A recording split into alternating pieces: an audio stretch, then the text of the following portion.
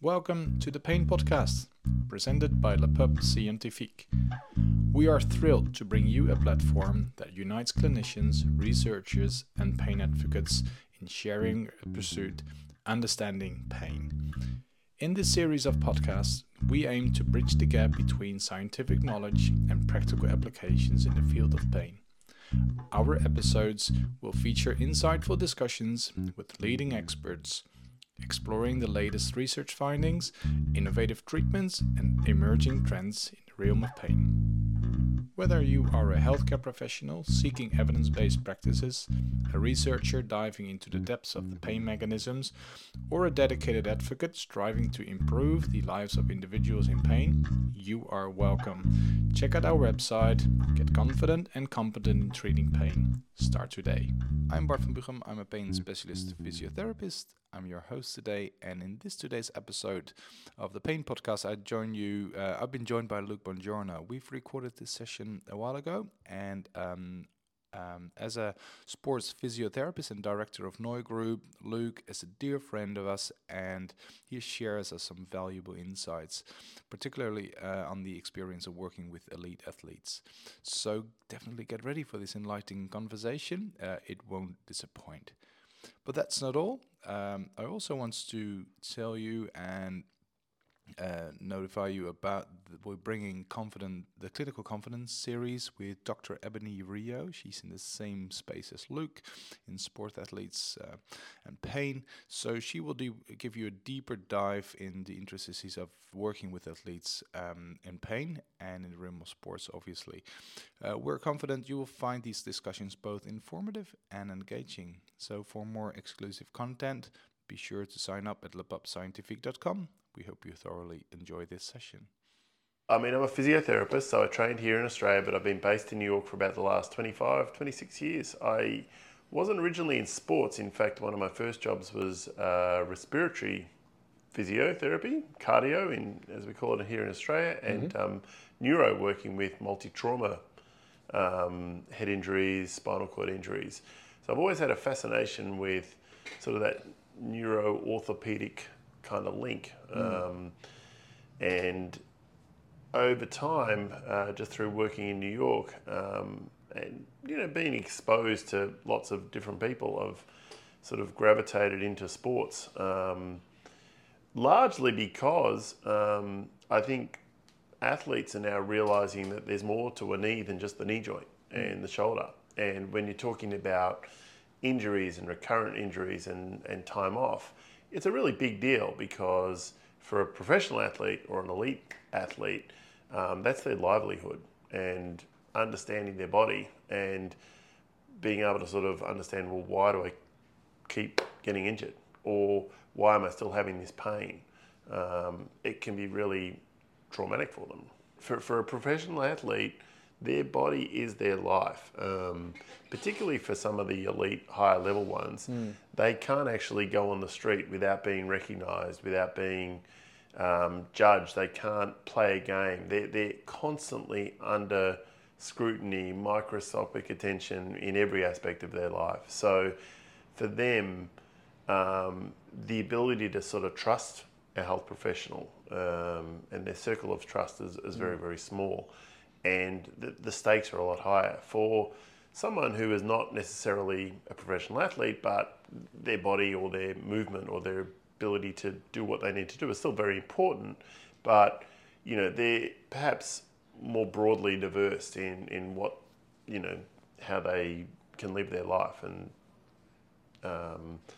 perhaps the level of attention of focus on that is not quite as great. A lot of the times the perception of a professional athlete is, wow, these guys are very highly paid, they've got so much money, they've got big egos, all of which is true to a point, but they're also vulnerable, they're also very, they're human, they suffer the same feelings, emotions as any other athlete. I was in a car with the NBA, this is first round of the playoffs, he's just come back from a double quad tendon repair, and he's not knowing, he's come back and he doesn't know if he's going to be in the roster for the game. They've got a very strong team, he's played a few games, And he's just sitting there thinking, and he articulated, it was me and him and his basketball coach, and not team coach, but skills coach, just in an Uber, and he's going,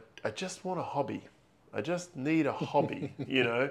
And it sort of made me think, wow, he's a guy he's nervous. He's questioning himself. He's sort of thinking, well, why do I wrap up my identity in basketball? I need something else. I know, because it's the stress is so much for them. And from our understanding of pain, we know that stress, you know, deeply is involved in a neuroimmune response to pain and function. My feeling is that it's definitely changing. You know, I've been involved in professional sports at the elite level for at least the last 10 years in European soccer, in American basketball, football, tennis, like different sports. Yeah. And, you know, particularly with male mental health being where it is, there's definitely a greater level of acceptance. You look at the word biopsychosocial, what lights up if you're a professional athlete? Psycho, it's in my head. I go, well, am I crazy? Am I making this up? It's not in my head. I'm an athlete, I'm professional, I'm strong. It malaligns. However, they can't understand or they can't articulate why they're feeling the way they're feeling. And it's the same sort of fear avoidance behaviours can ensure. But you know, particularly I've worked with the NBA Players Association, with the unions, and now the acceptance that, you know, it's okay to not be, you know, the macho or the traditional, I got to get back, or no pain, no gain. You know, that narrative has changed to, you know, KNOW pain, KNOW gain. Understand your body and understand what gain is can really help break through some of those hurdles and barriers. If you consider pain as being a predictive output by the brain, you know, based on a threat level of danger. And even if you're not necessarily feeling pain, but if there's pain avoidance behaviours, if you're not loading the knee, you know, we know now that loading tendons in a tendinopathy is really beneficial. And even joints with arthritis, the work by Tasha Stanton, we know that, you know, loading can actually help cartilage regenerate. Okay, there's definitely science that you know, I've got to rest it now. You know, isn't necessarily true to the science. That doesn't mean go out and run a marathon. We've still got to sort of follow a step-by-step process. But I think understanding that can really impact performance, because if you're tentatively avoiding without even knowing it or without even necessarily being made aware of it, you'll miss shots. You're not going to go in with the same level of intensity that you might. So key messaging is, you know, you can have an MRI scan. It doesn't mean that, you know, you need to have surgery. Right. That disc that you're seeing, and it's very hard. A lot of these athletes are very visual. They see an image and they need to wait until they see another image that shows that it's healed. Okay, we know from the science, and you can explain this to athletes, but you may not get the buy-in. They might nod their head and agree with you, but they're not necessarily buying in. I can start with, well, that disc has inflammatory material. If you have less inflammation, if you were to take another image, it might actually look different. Or have you ever noticed that it feels different depending on the day or depending on the context? You start to question them, and that starts to get them to sort of think a little bit more about, you know what? It isn't all the time, or there are some days that are better than others, or, you know what, when I am under stress, it is worse. You know, when I see that, when that coach is trying to tell me to play and I know that I can't play, it does feel worse. It does. I do get more muscle tension. You know, there's the acknowledgement of that. Yeah, the acknowledgement. It's through a line of questioning. You're not necessarily being explicit, but you're framing your questions as a clinician in a way that helps them to understand a little bit better. Absolutely. And we start to do a body scan. So I can use my hands. You know, I'm still consider myself a manual therapist through exercises. What are you feeling? If they're pain and there's tension of their knee, I asked one athlete, I said, all right, you know, what percentage, if you were to take a map of your body I said, "You a numbers guy?" "Yeah, I like numbers." He loves money, making money, and So if you were to take a map of your body, what percentage would that knee represent in a map of your body? He goes, "The knee or the leg?" I said, "Well, the knee and the leg." He goes, "Well, the knee maybe 5%, the leg maybe 10, 15%. I said, "Well, how much time do you spend thinking about that?" He said, "All the time." 100%. 100%. I said, "Well, is that very fair to the rest of your body? Should we start maybe mapping out and seeing what are you feeling here? How does this hip feel compared with the other hip? Yeah. Take a breath for me. How does that side of the back feel compared with the other side?"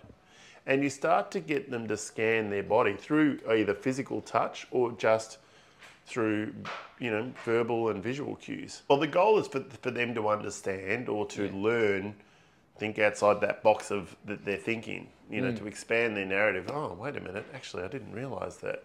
Challenging a bit. Challenging, but athletes love to be challenged. Right, yeah. In a way that they're not... I grew up thinking, oh yeah, the dumb athlete, they're not. For the most part, particularly the ones that get hurt a lot, that put their body on the line, they're often very intelligent. First of all, they know their bodies, and I will remind them of that. You know your body. I know the body, but you know your body far better than I do. My job is to learn it. Of course, yeah. I need to learn you, and I need to learn your body. I need to learn about you, what drives you, and I ask them questions in that realm. So through that, I start to introduce the idea of learning. And I might ask to them, "Well, do you want to actually know this? Well, just tell me what to do and I'll do it." But depending on their age, you're 26 now, you're 29, how many more years do you want to play? How do we get to longevity? Do you want to be reliant on someone or to do it a little bit on your own? I'm 10,000 miles away right now from an athlete I'm working with. I wish I were there sometime. I do, because I also enjoy the connection as a therapist. Volume of people that are involved and the messaging that they're getting from all over, that can be very stressful and very intense. Yeah. And challenging to deal with. At the same time, getting back to some of the similarities we were talking about earlier, is they can freeze or they can shut down a little bit, just like any other people can.